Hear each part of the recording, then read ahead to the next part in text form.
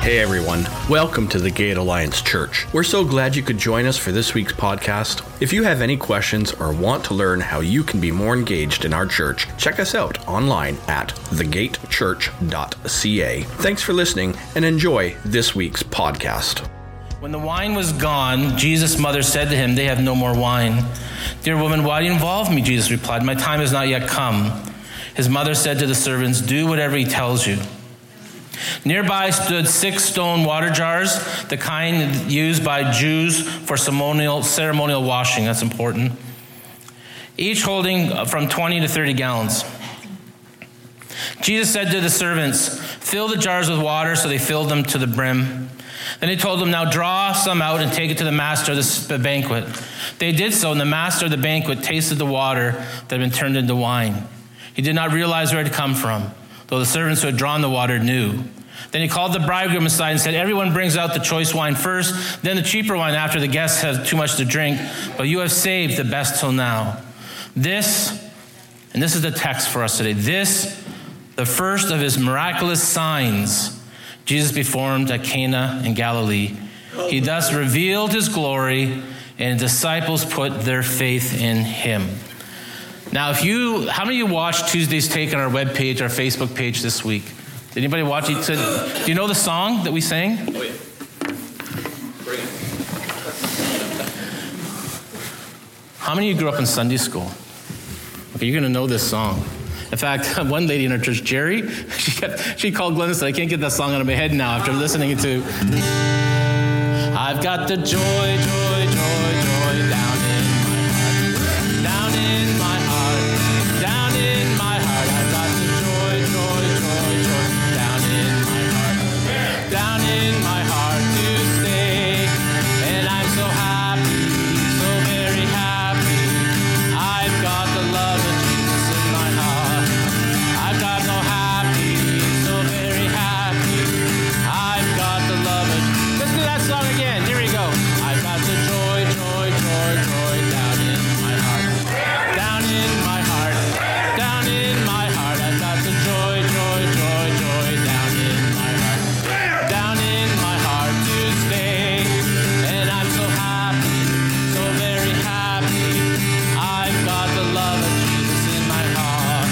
And I'm so happy, so very happy. I've got the love of Jesus in my heart. Big finish. Oh, great. You're going to be singing that song all week now. Won't get it out of your head. That's what we're talking about today. We just read about Jesus' first miracle, turning the water into wine. And I want to focus on that verse again. Oops, that's the wrong one. I must have left it out. I make mistakes. Do you know that? Have you learned that yet about me? It says this miraculous sign at Cana, there it is, in Galilee, was the first time Jesus revealed his glory and disciples believed in him. How important is that? Jesus begins his ministry revealing himself, showing who he is, what he's capable of, and we're going to learn why he did this. And the disciples believed him. And we still need to be part of that work today, where Jesus is revealed, he's lifted up, he's pointed to, we pray to, we listen to, we worship, we give thanks to, and he's revealed to the world and to our families and our communities who he is, and people come to believe in him. Because he alone saves. Did you know that? In John's writing, he would often use in the Gospel of John the word sign. And that's because signs in your notes give you more information about what lies ahead, right? A sign reveals something. It points to something coming. For example, if you're driving down the road and you come against this sign, let me tell you, you got a few seconds to make a decision. I would say take heed, my friend, to the sign. I found some other signs. These are actual road signs. I mean, how about this one? Can you see that? Invincible moose, next 5 kilometers. You're not going to win this fight, they're trying to tell you. Don't try. Be aware of that. I found this one. I Okay, when you come against that, you're going to stop and go, do I really want to go? Do I really want to go further around all that? I think my favorite one is this. I don't know where this sign would be, but caution, falling cows. I mean, you're driving along and boom. Oh, no, not another cow fell down on the cliff. But I guess it happens. Maybe in Huron County, I don't know. The miracles that Jesus performed, all those miracles actually, were a sign to point us to something that gives us, reveals information about who Jesus is and what he wants to do. And to better understand what Jesus is wanting us to grasp in this very first miracle, we need to understand the role that the water played and the wine played. So we're going to talk first about the water. The water was present because religious law said it had to be there. Remember it said about ceremonial washing? The Bible says there were 6 jars of water at the wedding, each holding about 180 gallons. And the water was there because religious law and tradition said, you've got to have these here. If you have people coming together and eat, you have to have this here. The law said the water had to be there so people could do religious hand washing. According to ceremonial law, you were symbolically unclean because you touched things in your life. And so symbolically you had to clean and wash your hands before you eat. Even between courses and after courses and before courses. And before eating, they'd pour water over their hands and cleanse themselves of any bad influence associated with them what they have touched. So what I want to do is just kind of show you what this looks like. This is the tutorial for children who want to learn in the Jewish custom how to wash their hands. So we put that up, Roman. Just watch this. I want you to get a better understanding of what was required of people before they could eat bread. This is what they'd have to do.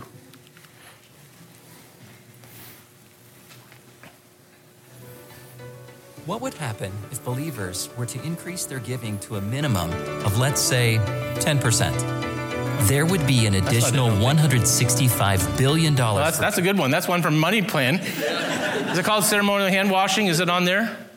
That's the one Derek wanted us to show. Remember that? Who is Derek? Remember? That's not. That could be it.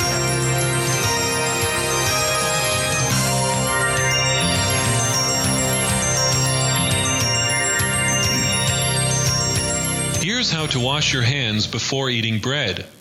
First, fill a large cup with water. Remove any rings from your fingers. Raise the cup with your right hand, then pass it to your left hand. Now pour water 2 times over your right hand, twice in succession. Make sure to wash your entire hand up to the wrist. Now pass the cup to your right hand and pour water 2 times over your left hand, twice in succession. Now raise your hands so that the water drips toward the wrist and recite the blessing. Baruch atah Adonai Eloheinu melech haolam, asher kidishanu b'mitzvosav, v'tzivanu al netilas yadayim. Then dry your hands on a towel. Now you're ready to say the blessing over the bread and eat, but be careful not to talk until you've done so. As you recite the blessing, hold the bread with all 10 fingers and lift it slightly. Baruch atah Adonai Eloheinu melech haolam, hamotzi lechem min haaretz. And now, it's bon appetit. So I figured out a way how I can lose weight. Because if I became a Jew, in the middle of the night when I want a snack, I'm going down the kitchen going, it's not worth it. You had to go through all and in between courses and when you come back from cemeteries, when you wake up, all these rules and ceremonial washings that a person would have to do. So any time there was food, the host had to make sure there was enough water that all their guests, so a large gathering like a wedding, could participate and satisfy the religious regulations that were required. They had, hand washing as this outward act of a person who performed to symbolize, what should be found in their life, that you were to be pure and clean and right before God. It was a religious ritual which should reflect the condition of the person's heart. But the problem was it was just an outward act and had no power in itself. And just because you did it outwardly means that what's actually happening in your life was maybe not following suit. And we'd still do that today. Outwardly, we can read the Bible, we can go to church, we can help. And outwardly, it seems like we're pure and we're doing really well. But inside, we're struggling. And God knows that and wants to work in that part of our life, in the inward part. And remember how Jesus, he would criticize religious leaders for this very thing. He says, what sorrow awaits, not joy. That's what we're talking about today. Not joy, but what sorrow awaits you teachers of religious law and you Pharisees, hypocrites, for you are careful to clean the outside of the cup and dish, but you are filthy, full of greed and self-indulgence. You blind Pharisee, first wash inside of the cup and the dish, talking about our lives, and then the outside will become clean too. He goes on and says, what sorrow awaits, not joy, but what sorrow awaits you teachers of religious law and you Pharisees, hypocrites, for you're like whitewashed tombs, beautiful on the outside, but filled on the inside with dead people's bones and all sort of impurity. And so the water was there at the wedding because religious law and tradition said it had to be there. There was no life in this act of cleansing. There's no joy. It was just regulations. It was ritual. It was ceremonial. You did it because you wanted to appear right before God. And so you went through the motions. The problem is when the motions and traditions and the ways that we've always done things are more important than the way that God wants to do things, there's trouble. We can get so stuck on, but this is what we do. This is always I've done. I just thought of this story. I know, Pastor, you're going to know this story because it's a popular story that pastors tell. How does it go? A lady wants to cook a ham. Do you know this one? And she cuts the end off the ham, right, and puts it in the pot. And one day her children ask, why do you cut the end off the ham? Well, that's the way that Grandma taught me how to do it. So they would ask Grandma, why do you cut the end off the ham before you put it in the pot? Well, she said, because the roasting pan was too small. No one ever thought to ask, why do we do this thing? We've always done it this way, and there's a reason, but maybe there's more ham to be had if we're willing to change. I wonder if we recognize when, and even in our lives, in our church, when there's traditions or customs are distracting us from what Jesus wants to do among us. And it's important to talk about because, if we're honest, I would tell you, if I was honest, when I'm fulfilling my want can be more important than what God wants in my life and my church, that's a danger. When I come and say, God, this is what I want, and God says, well, are you willing to think bigger?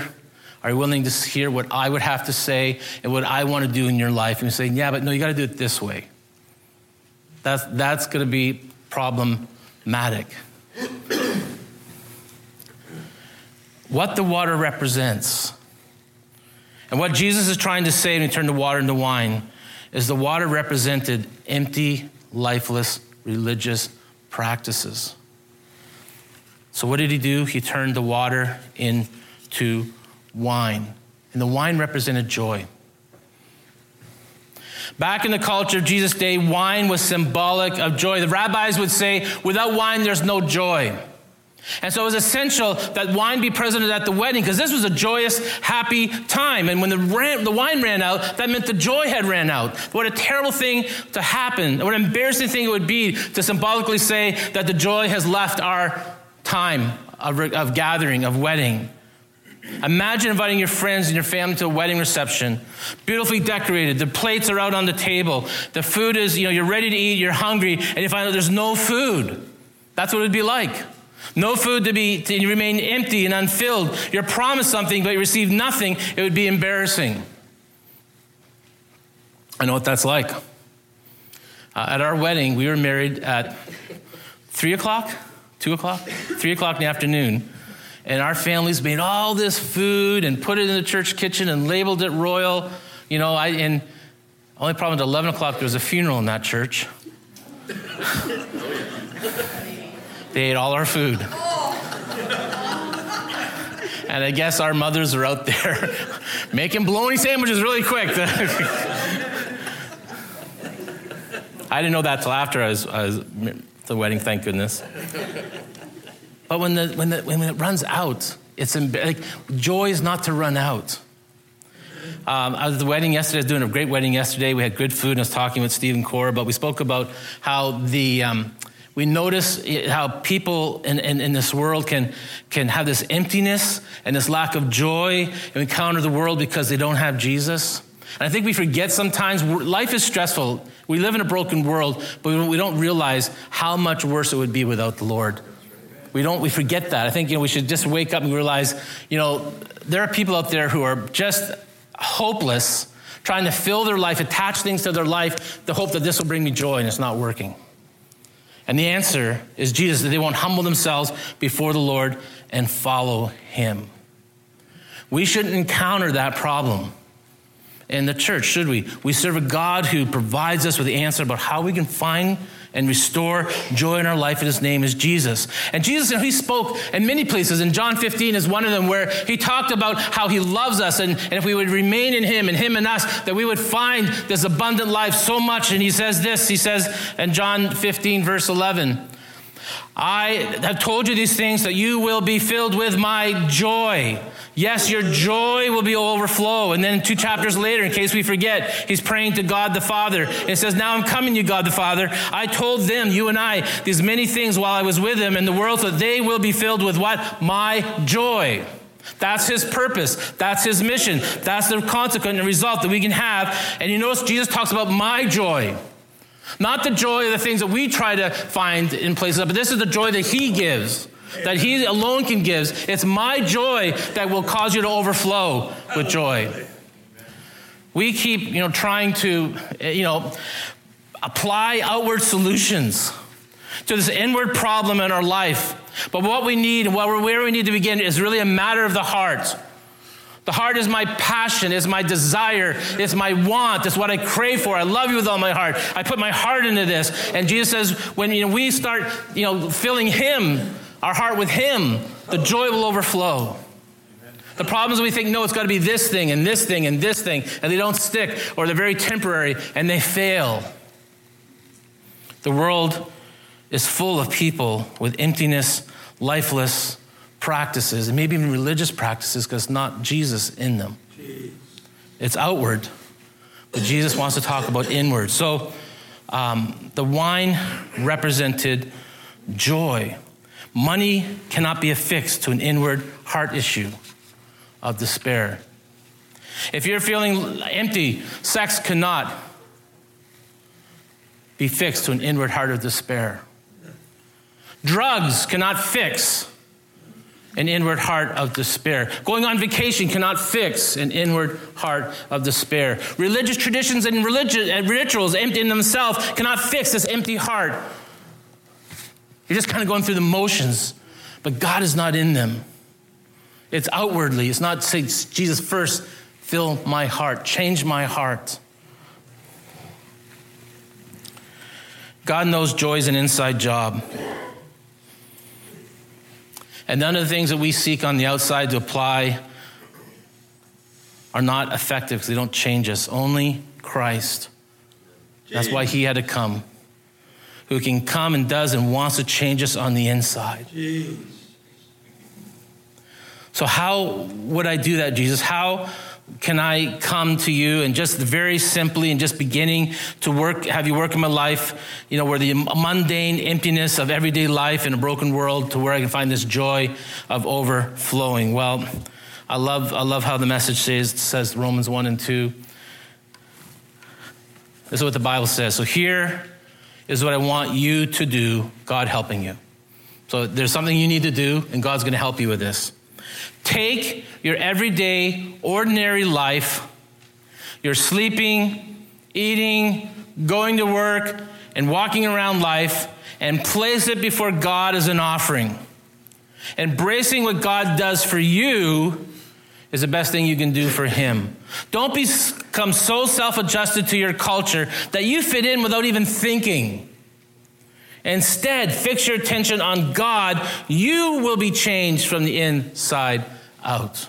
That's why so many times we talk about life groups or church renewal or daily walk with God, spending time with him. Because if you, with God's help, if you would embrace him and listen to him and apply him and hear from him, he will change you. How? From the inside out. The verse says, readily recognize. Did I miss that one? Okay, maybe I missed that one too. That's 2 mistakes today. But readily recognize what he wants from you and quickly respond to it, it says. Unlike the culture around you, always dragging you down to its level of immaturity, God brings the best out of you, develops well-formed maturity in you. So God wants to bring the best out of you. But you got to be willing to say, God, here I am. Work in me, fill me. I could preach a whole series on that. That's so good. Behaving religiously can mean, I can read my Bible, I can pray to God, come to church every week, but embracing the Word of God, embracing prayer, embracing worship and the work of church means this: I refuse to keep reading my Bible and remain unchanged. I just don't kind of go, okay, done. No, God changed me on the inside. I refuse to daily talk to God and listen to him in prayer and remain unchanged. I just said, God, help this, bless this, and walk away. No, God, listen, I'm listening. I want to talk to you. I've set this time aside for you. Change me on the inside. Hallelujah. I refuse to come to church after church every Sunday, listening to a message, and remained unchanged. When God says you need to change, I want to do a work in you. There's joy I want to fill out of your heart. If you would just surrender and empty and soften that heart and let me come in and work the way that my word is speaking to you. To be holy means to be set apart for God's purposes. I know we get all these images of holiness, what that is, but it's just being set apart for God's purposes. And, you don't read the Bible and you pray and go to church, all these things to appear holy before others like the Pharisees did. You do them and apply them in your life so you can be holy before God. I'm set apart for you. Because, we can try to impress people and talk the talk, and someday when we're standing for God in judgment, it's going to come out if we didn't walk the walk. When we don't have God changing and working in our hearts and filling us with the Holy Spirit, living in us and living through us, we become like those vessels of water. That's what Jesus is saying. Instead of celebration, there's an emptiness, there's a blah. We're present, but we're merely tradition and ritual and rules. When Jesus says, I want to give you the joy, joy, joy, joy down in your heart. The bait of Satan, we're doing that because we know the enemy knows us very well. And he knows that you will become bitter when you're offended. You may not even realize it, but you're offended and you're bitter because you said you're going to come to them before someday and you go, well, because of that church or that pastor or that person or that. And God say, what does that have to do with you and me? Why are you letting them destroy this? So sign up. I did. One of the hardest things I ever did. Took some of that, but read that, and we're going to look at that because church is worth it. Your life is worth it. The lives of others that we're trying to reach is worth us dealing with offense in our life. So this is what we learned today. The water at the wedding was there because religion said it had to be there. People had to wash their hands. Not very exciting. The water is bland. They had plenty of it on hand. No problem running out of water at the wedding. On the other hand, the wine, which represents joy, ran out. The wedding was the picture of the current religious culture of the day. They had plenty of tradition, plenty of rituals, plenty of rules, plenty of outwardly appearing like I'm okay. And they were burdensome, but they had no joy. Jesus said, what sorrow awaits you because this is where you're living, in the blah and the mundane and the water of your life. When I've come to give you joy, turn your blah and mundane ceremonies and religion and empty practice into the joy of the Lord. Glory God. And this can be the picture of our lives today, the church today. We must make it personal, not just look back and say, oh, those guys, how could they? They don't have the joy of the Lord. But maybe we don't. And we need Jesus to come and perform a miracle in our life and in our church by turning the water into wine.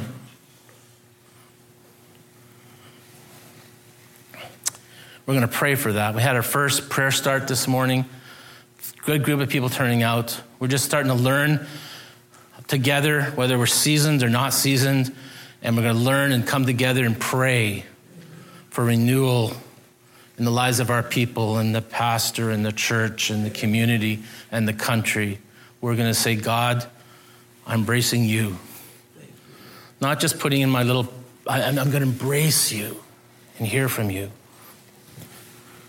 We need authentic joy, the joy of the Lord in our life. I don't want to be the one who withholds it from the church.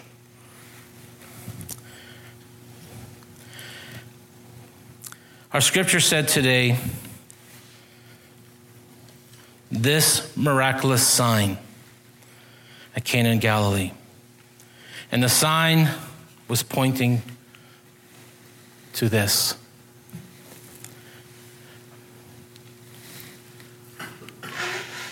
Whoops, what happened there? I hit the wrong button again. Mistakes. You just turn it off. Just turn it off, Roman. Jesus takes the water of regulations and rituals and turns it into something joyful. That's what he's doing. Why? I always thought, why would you do this? Raising from somebody from the dead, that would get people's attention. Curing from leprosy and blind people can see and deaf people can hear, that would get people's attention. What does water into wine have to do? This.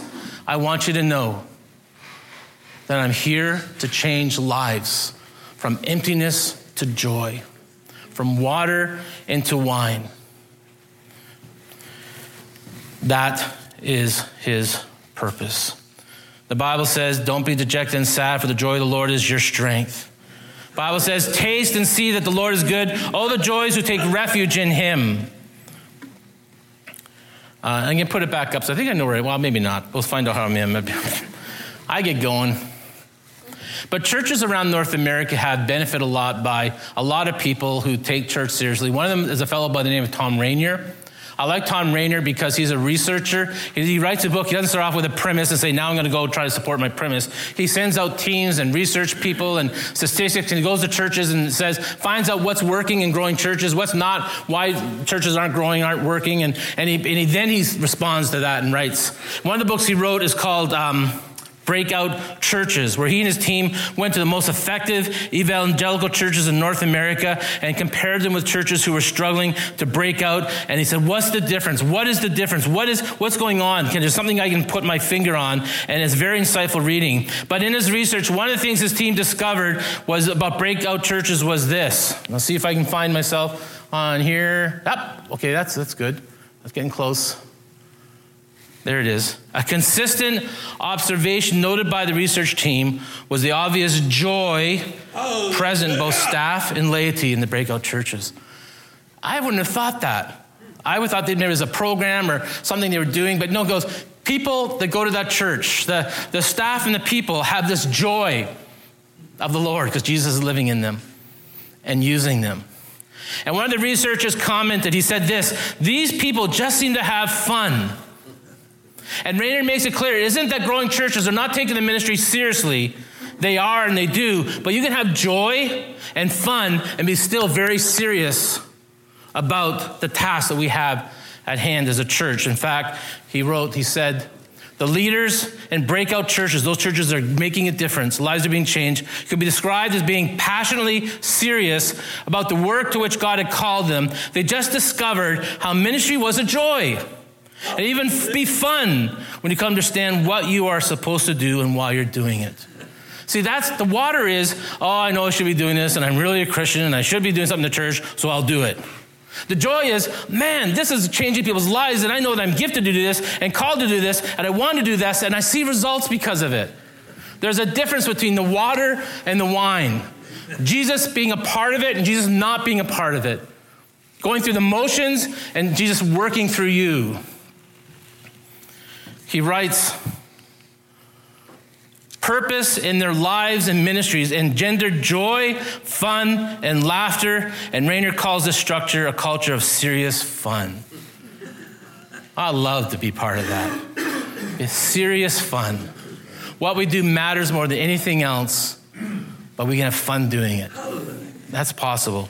So if you're serious and passionate about the mission of the church and you have joy for it, you have fun doing it, Rainer makes this comment how serious fun is just part of what's happening in churches that are breaking out. And I believe Christians, I believe the church should have the most joyous people on earth, don't you? Amen.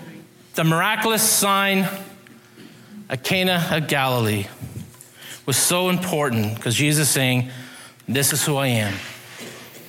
Joy. Fulfillment. Amen. And the result was disciples believed in him. If we had the joy down in my heart, and a broken world, that we have a peace even though the world's broken, and if we have that joy and people sense it, people will believe in him. Let's pray. God, thank you. Thank you for giving us this scripture today and yet making your first miracle, one that maybe makes us wonder, but we look into it and see why and what you're about.